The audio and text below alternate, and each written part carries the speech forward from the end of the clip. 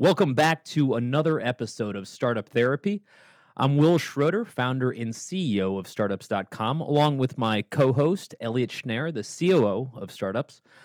Today, we're going to talk about something we've lived over and over and over, which is how to translate what investors say to us. And some of you may know by now that we've been helping thousands of startups raise, I think, over $600 million of capital up until this point through our fundable platform. So it's a topic we've discussed with countless founders. So, Ian, your experience, having worked with many of these founders yourself, why is it that you think founders have such a hard time understanding exactly what investors are saying to them?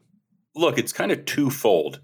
And the first point here is rightfully or wrongfully, founders have this unwavering sense of confidence in their idea. So even if they hear what appears to be a no, they just don't buy it.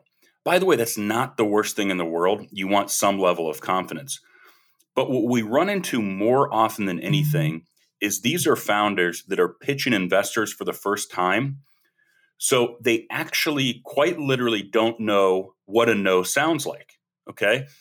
And investors are notorious for giving you kind of a cryptic no. Right, of course. It's interesting because in any other part of life, when you ask people for something and they say yes or no, you assume yes or no means yes or no.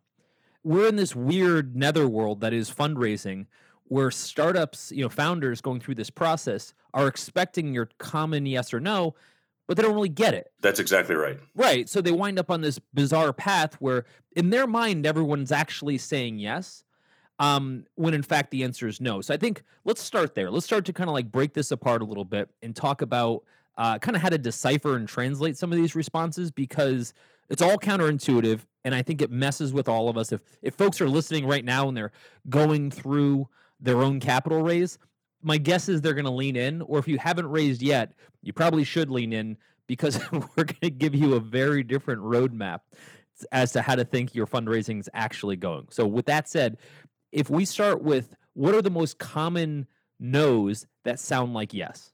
I mean, I can speak both as an advisor and from personal experience, but they've got like this hedge no, right? And the hedge no is, Elliot, we love the concept. This is a really cool idea. It's just a little bit early for us. If you can push to $1 million run rate, we really want to have another conversation. Let's stop there. Let's talk about why they said that. All right. Because I think it's important to understand the investor's motivation for saying things the way they said them. They're not necessarily trying to deceive us per se. They just don't have the luxury of providing a hard no. That's exactly right. In this case, this hedge no concept, if we're kind of reading into this cryptic language, they probably do think it's a relatively interesting idea. They see a lot of ideas, but as an investor, they're looking to hedge their bet, so to speak. So they're saying they're not at a point right now where we feel comfortable investing. They haven't said differently. They haven't proven enough or proven the market enough in this case to be able to say there's a real opportunity here. But if you, Elliot, and or other entrepreneur can prove that market out, we'd love to have that additional conversation. So what they gain here specifically is they're not telling you, no, this is a bad idea. So you still have some glimmer of hope around the relationship bearing fruit. And secondly, on their side, if you end up doing incredibly well and you're able to hit this specific milestone, they're going to probably have first or second shot at the deal. Well, right. And so from the investor standpoint, they don't really have an incentive to say no, right? Because here's how the investor's thinking about it. The investor's thinking, if I say no to this person, even if it's an absurd idea, even if it's the dumbest idea I've ever heard, if I say no, and heaven forbid, that idea turns into something amazing later, why shut the door, right? I would rather tell everyone, hey, not now, even if that really does mean no, and it does, by the way, and always leave the door perpetually open. You got to understand as a founder, you're thinking that investors are making a single moment in time decision. That's not the way they think.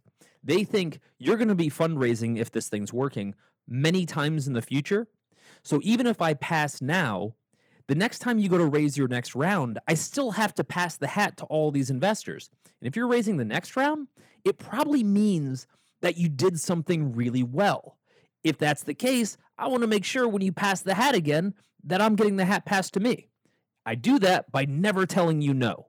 I always want to kind of let you know that we're interested if the terms are right. But what we're really saying is if we were interested right now, we would have already been investing. I totally agree with you. And it's their job. Well, a few things that are important to note. If you got in the room, right, if you got a VC pitch, you're actually doing something right. Truly, right? There's a pretty large barrier of entry to actually get in and pitch even analysts within a VC. So if you're actually in the room, you've already kind of put yourself into a different category of you have the connectivity and or you have the concept that at the very least will get you into the room. Okay. There's a lot of people that, are trying to get into the VCs and actually have those conversations that can't even get past the gatekeeper and get into the room. So now that you're into the room, it's their job, to your point, to start the conversation, but keep that conversation open as you progress. Right. And so I think that from the entrepreneur standpoint, we have all these mixed messages going in, right? So let's say that we're beginning our fundraise and we start sending emails out or however we're doing our initial outreach, to some venture firms. It's important to understand whether that a venture firm is going to work a lot differently than an angel investor. With an angel, you're typically just talking to the angel themselves. You're talking to the person who probably made a bunch of money in their own startup and they're making the investment decision. A few things notwithstanding, like angel groups that are more formalized. But with a VC, Elliot, as you were saying, the VC is going to get on there and they're going to send you through the analyst process, which is their lowest level kind of salesperson. And then they have to kick it up to what's usually a junior partner or maybe even a partner. And then what you're hoping is you get that next level pitch. How many times did we go in our own fundraising life? How many times did we go, would you say, from the analyst to the partner pitch? This is actually, to our credit, this is something we did well. I don't want to say we batted 1,000, but I'm willing to guess 90% of the time that we got in front of an analyst and or an analyst reached out to us, our idea was big enough and compelling enough that we got a seat at the table to talk to some of the partners or some of the decision makers. And that's what messed us up because we thought because they really liked what we had to talk about and they wanted to send us to the coveted partner meeting where you speak with all the partners, usually on a Monday, pitch the entire partnership for a deal. We thought they were interested. We'd learn later, and certainly know now, given that we run a fundraising platform, is that they do that all day long. Now, mind you, not everybody gets to the partner pitch, right? So there's some filtration, but the partner pitch is just just something they do every Monday. So they're seeing lots of deals all the time. Getting to the partner pitch, again, these are all these signals, that are hard to translate. Getting to the partner pitch means it's better than a hard no, but it's far from a yes. And I think your point around us, and this was kind of our first run back in the day at pitching venture capital firms, you and I did have a certain level of confidence that because all the analysts were so incredibly interested and we kept getting accelerated to these partner pitches, that we had something really special. Right. I would venture to say that our bubble got burst in a much tougher way because we came in with a certain level of hubris and we thought, we're getting accelerated every single time. This is a great opportunity. This is a great deal. And then when we finally got to a point where there were some decision makers across the table, it was always some version of no. Right. And that's the problem.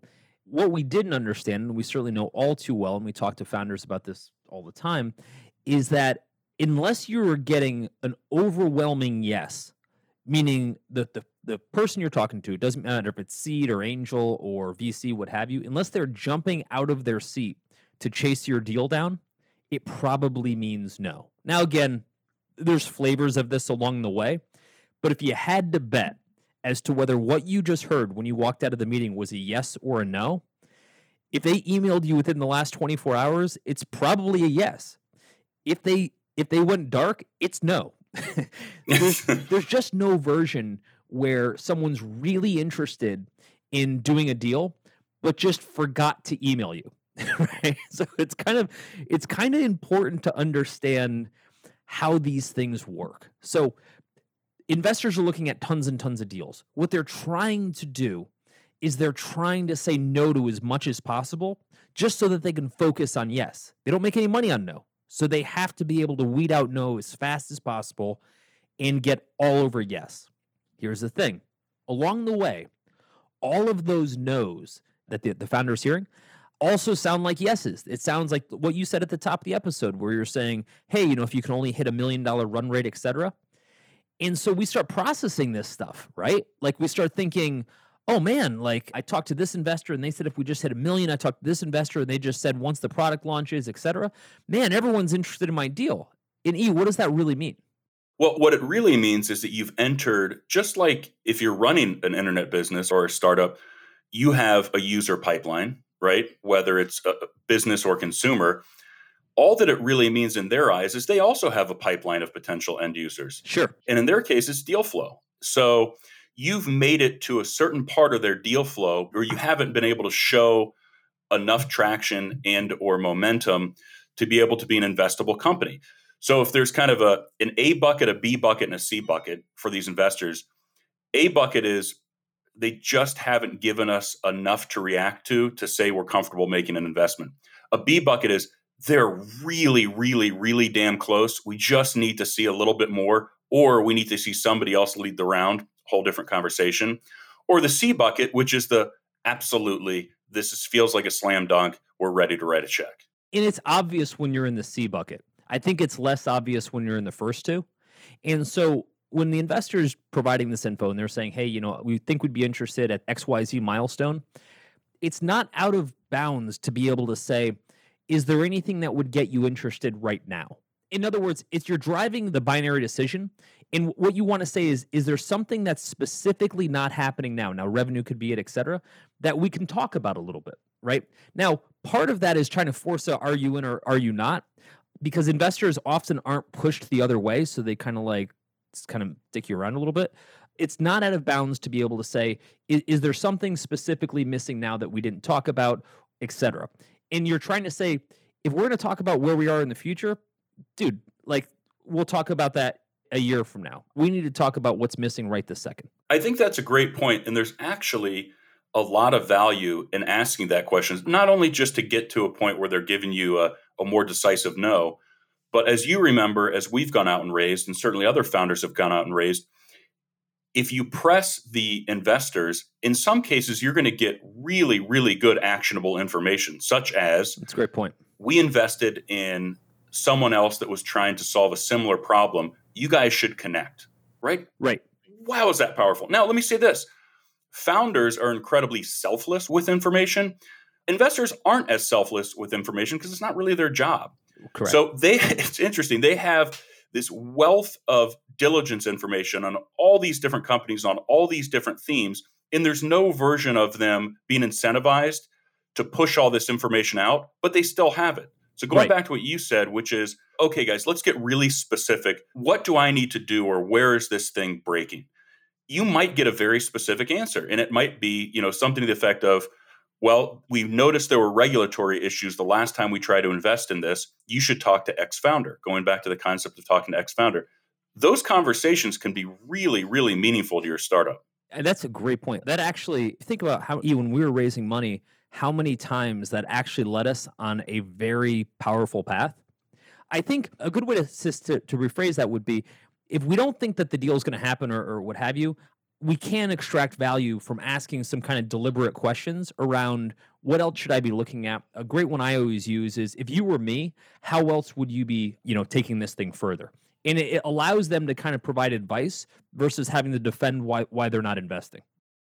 And look, the reality is, just as in any business, especially when you've got kind of analysts acting as the front line or the runners for this, sometimes founders slip by through a relationship or just the analyst is really in love with the concept. And you'll get to a point where you're talking to those investors and they'll give you a hard no and they want you out. So in those situations, when they say, hey, I'm not investing in this specific theme, I do think it's appropriate to ask some questions around why aren't you investing in this theme, or is there a pivot that we should be making?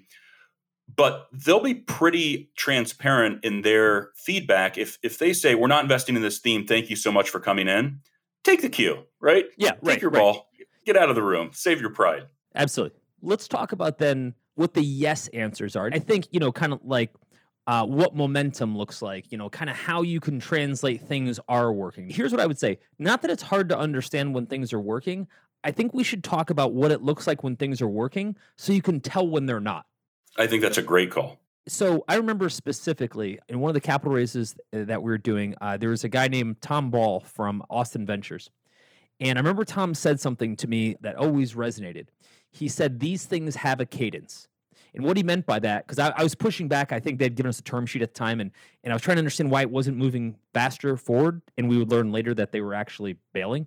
And what he said was, these things have a cadence.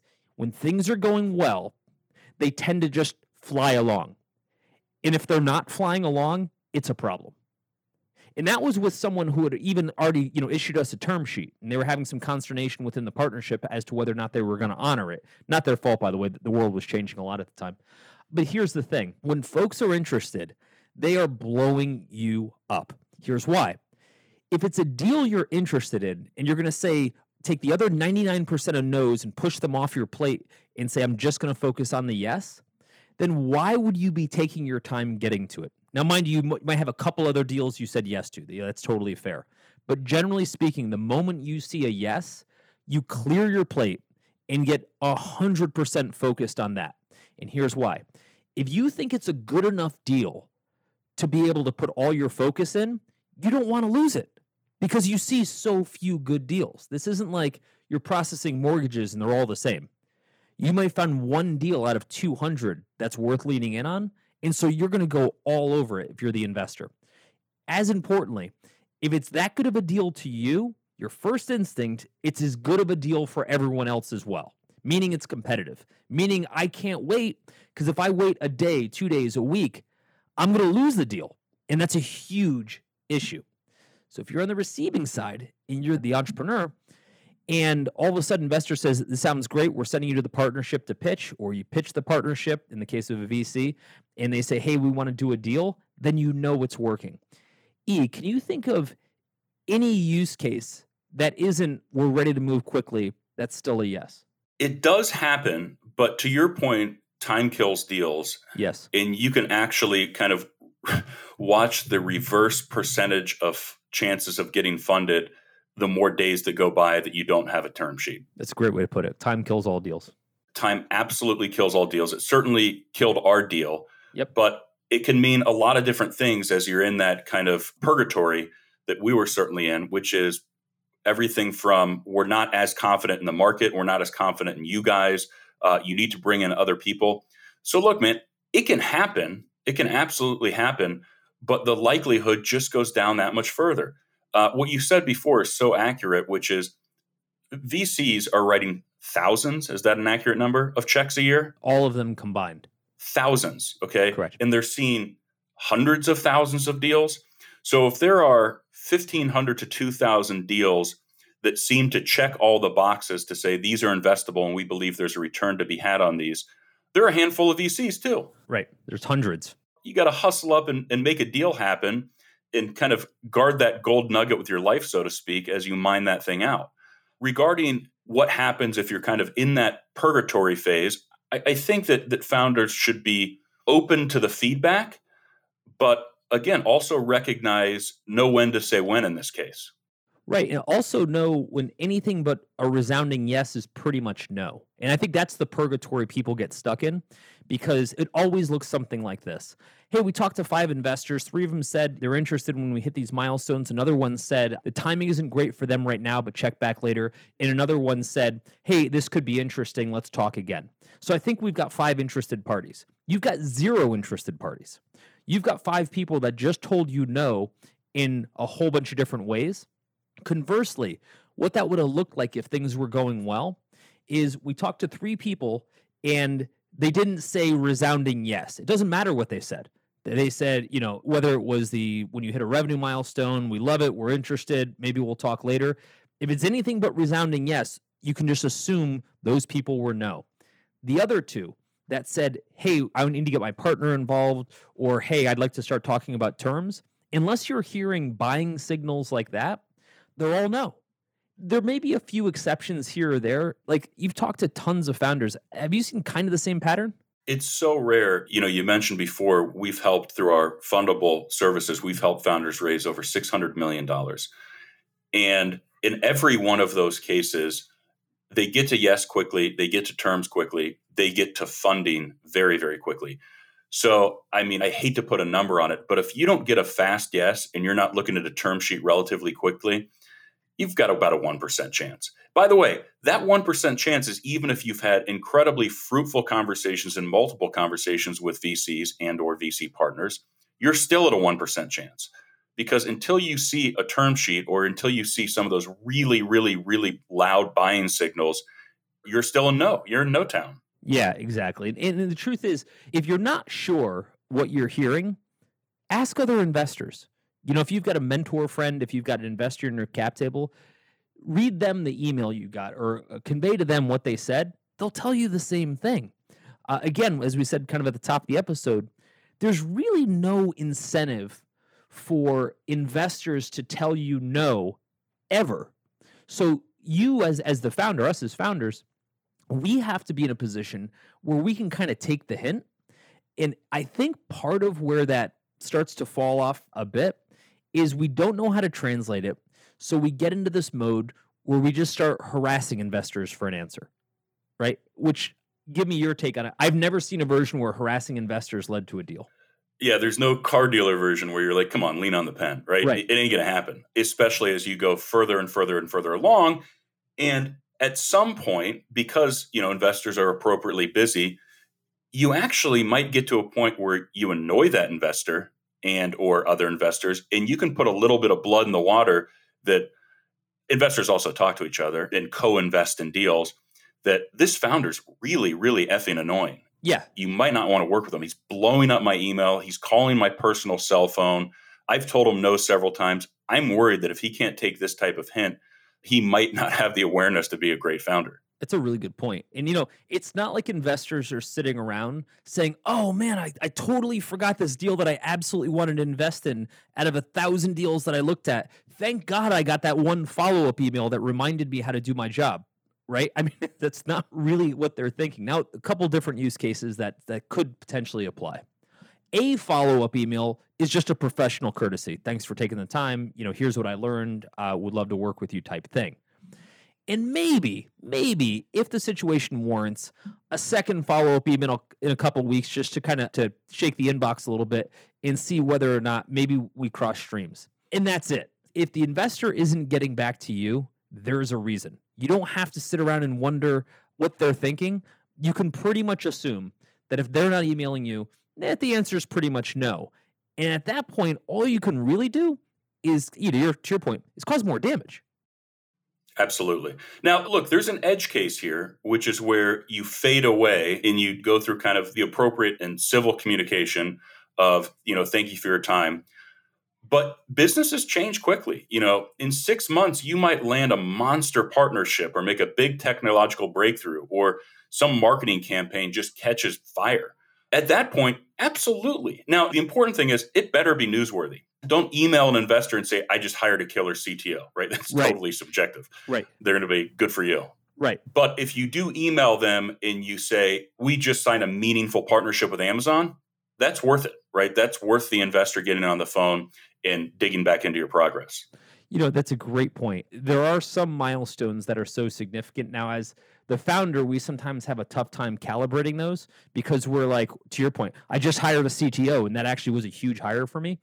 But you got to try to get in the mind of the investor a little bit and say, what's a big deal to us isn't necessarily totally changing the investing landscape for our deal, right? And so we have to think about it in terms of what would prove that since the last time we talked, our share of market is just changed dramatically, or what would prove that some major customer, you mentioned Amazon, has given us the social proof that was clearly lacking to show that this was going to matter.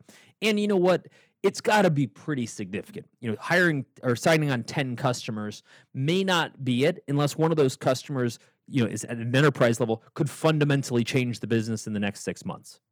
Yeah, an easy way to say it, and I've said this to a lot of other founders, is if you can show an investor that you have drastically changed demand for your product, they're interested, right? So the hockey stick of user acquisition.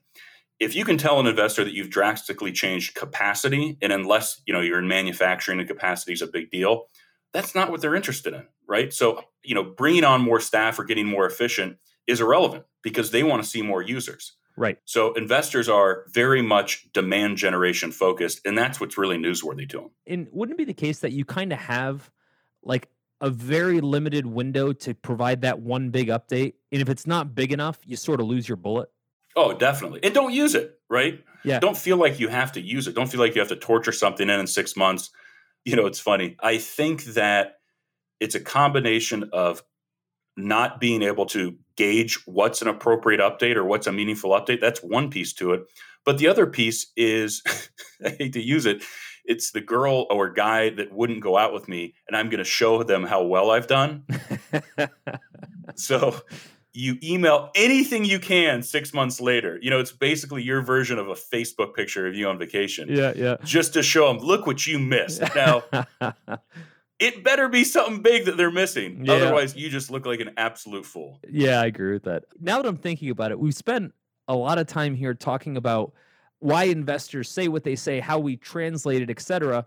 It's kind of worth just also talking about from an investor standpoint. We talk to a lot of investors as well. We give them a lot of advice about how to talk to founders and kind of, how to approach these things differently. So I think if we're going to talk about how founders should behave a certain way, I think it's fair because we actually have a lot of investors who listen. Let's talk about how investors should behave a certain way, because I think these two things are correlative. What do you think? I think that's Pandora's box. I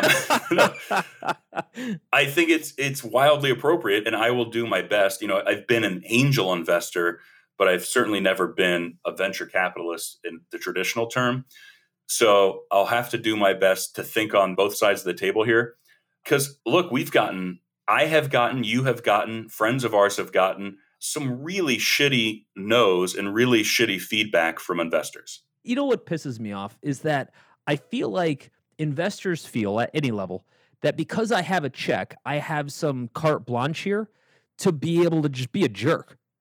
Or said differently, I can take all of the common respect level things that you'd have in a conversation and throw them out the door because all of a sudden I've got a checkbook. And I hate that fact, by the way, because you see really smart people who have a lot of value to offer acting like arrogant jerks when in fact they should be doing the exact opposite. There should be a massive level of humility, in my mind.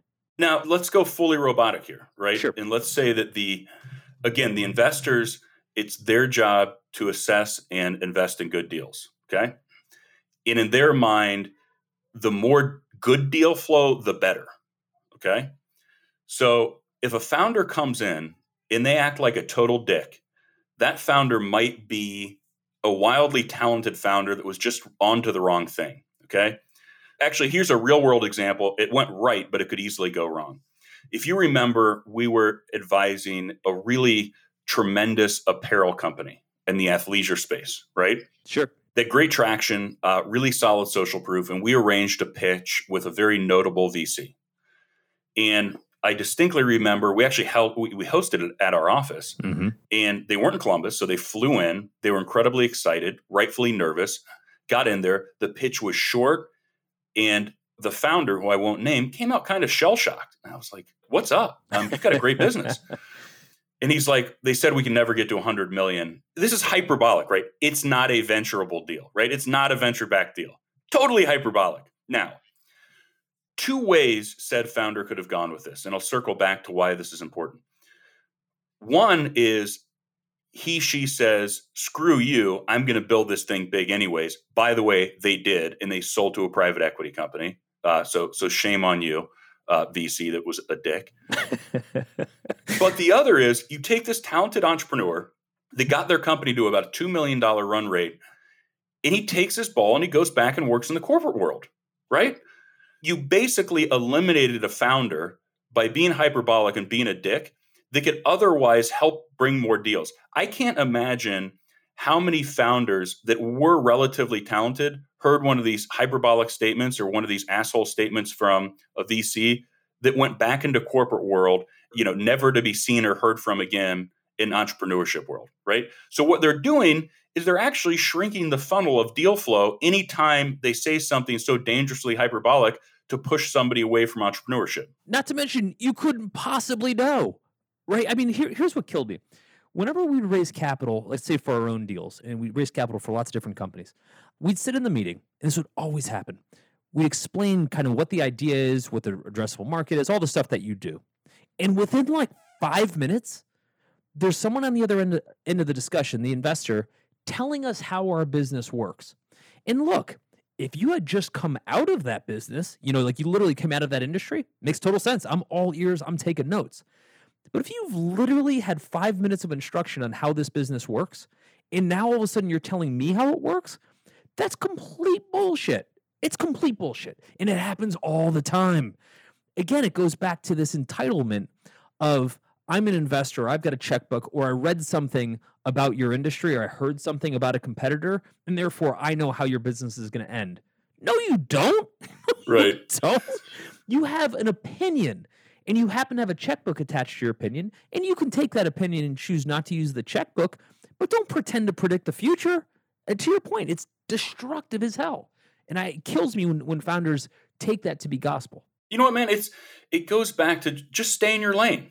I remember getting strategic customer acquisition advice from a newly minted partner that had never done customer acquisition. And I was thinking, brother, stay in your lane. You've got certain things that you're looking for in what would make a deal investable and how you can pay LPs back. But don't talk to me about customer acquisition. You've never done it. And to your point, it's destructive. So from an investor standpoint, if there's a level of transparency to say, this is what we're looking at and this is where we're challenged, right? So let's go back. Let me just go back to the apparel company. Look, Mr. Apparel founder, for us, we need to make these astronomical returns because we've raised a very big fund. So $100 million is very much our bottom of the portfolio success story. Okay, that's our single. And in our research, we've very rarely seen an apparel company that can get to that type of multiple, that can create that type of liquidity to pay us out. So that's where I'm hesitant. Wouldn't that have been kind of a cool answer? Or how about this? Just ask questions. Pretend that no matter how much you think you know, that this is an opportunity as an investor to learn more. Or it's often very hard to offend people with questions, right? In other words, if you already know the answer, and by the way, we coach countless founders. And even if I know the answer to what they're going through, whether it's fundraising or whether it's customer acquisition, product development, whatever it is, I always make my statement in the form of a question. Here's why. Because if the founder is smart enough, and they almost always are, they'll understand why you're asking that question, but it doesn't make them feel like a jerk. For example, if it's clear that their customer acquisition budget is way too low for where they're trying to go, I would ask a question like, how are you calibrating your customer acquisition budget? Great question. Right. You're saying you're going to get to $100 million, but you only have $50,000 in customer acquisition. Can you explain to me, how you're thinking about utilizing that? And this is a leading question, and how maybe you'd need to increment that in the future, right? That's very different than saying $50,000 is ridiculous. There's no way you'll get to $100 million, right? That's an accusation. And you buried some good advice in there too, within that question, which is, help me understand how you can scale on this type of budget. What you're really saying is, in my experience, I've seen very few companies scale on this type of budget, but you did it in such an elegant and kind way. And you'll get some interesting answers too. So let me keep beating up the apparel company for a second in a positive way, because they've done so damn well. When John Q Investors said, there's no way you guys will get to $100 million. If he would have said, it's hard for me to imagine this company getting to $100 million based on X, Y, and Z. And that's why it's challenging for us to justify an investment based on kind of our economics as a fund, right? Entrepreneur rightfully would have said, actually, here are 3 to 4 analog companies that are now doing $26 to $28 million a year. Here are the investors that were in those deals. And one of these companies is being primed for IPO. Well, investors know a lot. They don't know everything, right? So that's just meaningful diligence information for the investor to get as he explores this theme or this vertical a little bit further. Something we did in one of our capital raises that worked so damn well. We provided a document pre-pitch and during pitch that basically said these are the questions you should be asking, right? It was brilliant because it essentially gave them permission to dig into things without having to look silly because we told them to ask those questions.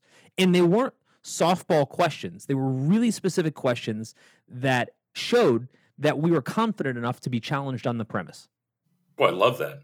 And we did do that. We had, our prop level diligence doc that I toiled away at for the better part of 3 months. It was like 400 pages. And I knew everything that was in there, every page to reference, every diligence supported fact to reference as well. What was great about our Torah level diligence doc that we carried around with us, as well as the FAQ, so to speak, that we carried around with us, was that we said, please ask us good questions, right? What was interesting is I wonder, there's no way of knowing, but I wonder how much of that not only invited them to ask questions, which showed we were willing to be vulnerable in the right way, but also prevented a whole bunch of ridiculous statements that would have otherwise come if we were trying to fill that same hour. I agree. We got in front of, well, said differently, we educated them on a fairly complicated space in the company that you're talking about specifically, which avoided some of those gnarly hyperbolic accusations and or passive aggressive questions. Okay, let's stick with the passive aggressive because you know that's my jam, right? One of the things that I learned through getting our asses kicked over and over was that it's not out of bounds to respond to a statement with a question. For example, junior partner goes in and says, there's no way you'll get to that market valuation within 3 years. And instead of responding to that defensively, the best way to do it is help me understand in your experience where you've seen that to be true. I'm laughing because I've seen you do this so many times. And how often does somebody come back with what their experience actually was? Oh, absolutely. Yeah, like never. Right? Now, there's a couple ways you can play this one. You can say, well, I don't want to be like, a caustic jerk. A couple things that are worth noting. First, if you don't show that you can stand up to inquiry, and again, in a very respectful way, you lose. Remember, the investors are testing your ability to stand up to inquiry. It's a big part of what that meeting is about. The second part is the moment you basically force somebody in a very polite way to check their work, to show their notes, you mysteriously don't get many of those out-of-bounds questions anymore. Also very true. I hate to call it a weapon. In some cases, you've yielded it as a weapon, but I think it's more of a tool. And I agree with you. What it does is it starts to put some rules around the conversation.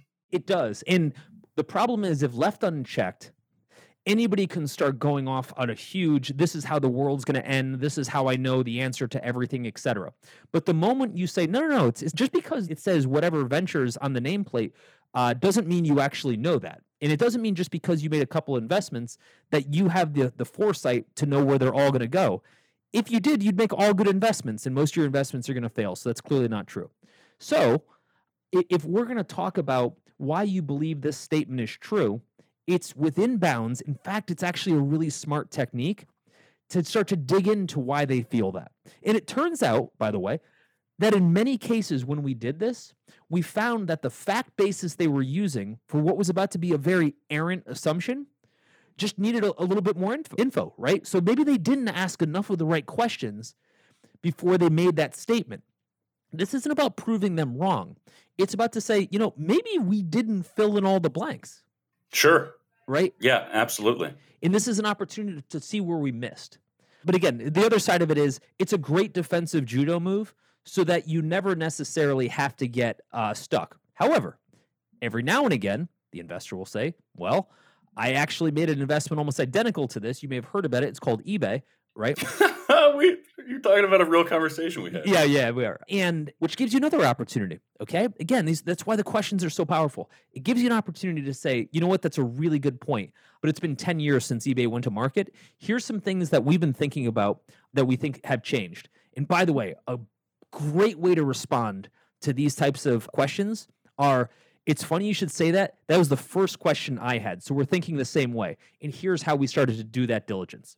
If you put yourself on their side of the table, you don't have to defend it anymore because now you're saying, yes, I actually had that same thought. It's a very logical place. Ergo, we think the same way. Ergo, I'm also about to give you a very specific answer because I thought about it the way you did. All of these little techniques are all about shaping the conversation, but also starting to figure out whether or not yes means yes, no means no.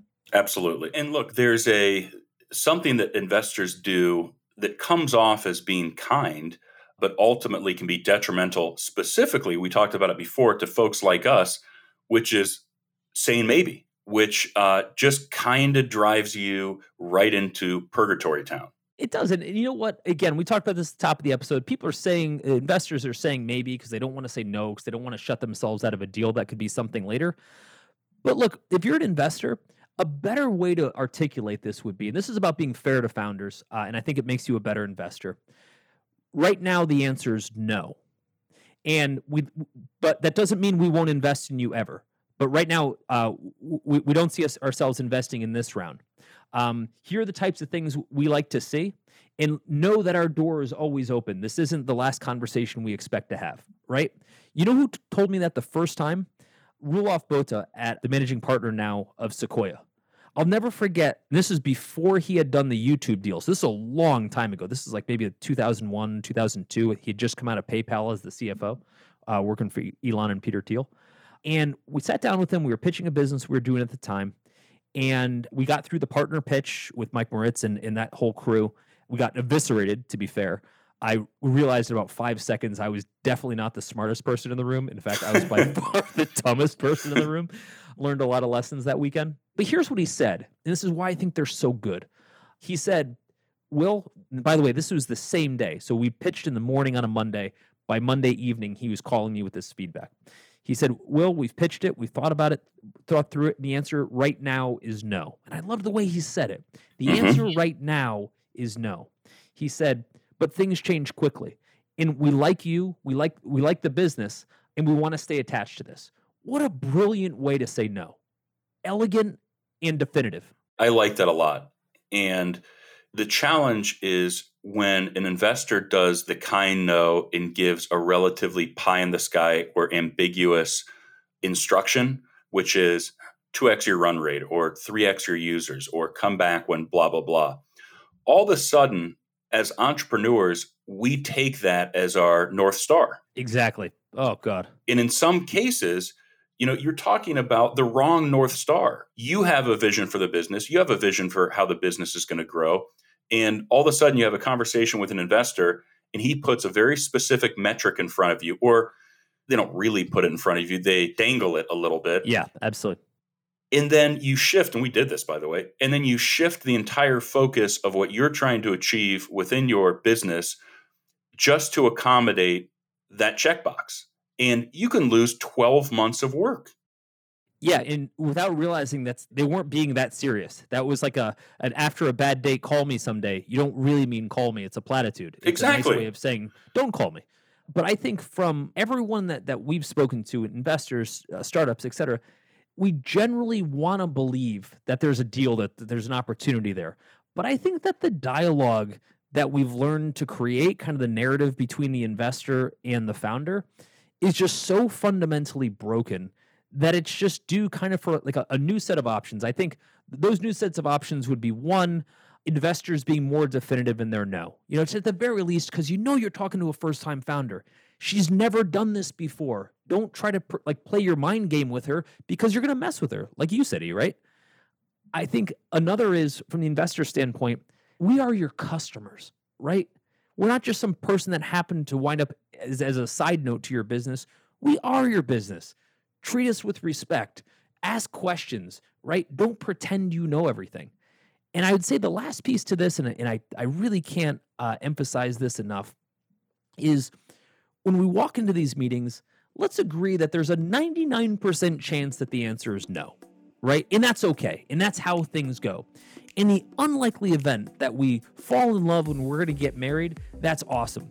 But let's not assume every date has to lead to marriage. Let's assume that we're going to go on lots and lots of dates to find out who we're looking for, in hopes that eventually, when all the stars align, we nail it.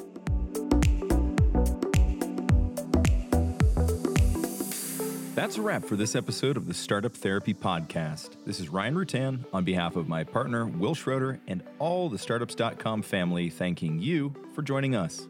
And we hope you'll continue to join us. Be sure to subscribe, rate, and comment on iTunes or wherever you love to listen to Startup Therapy.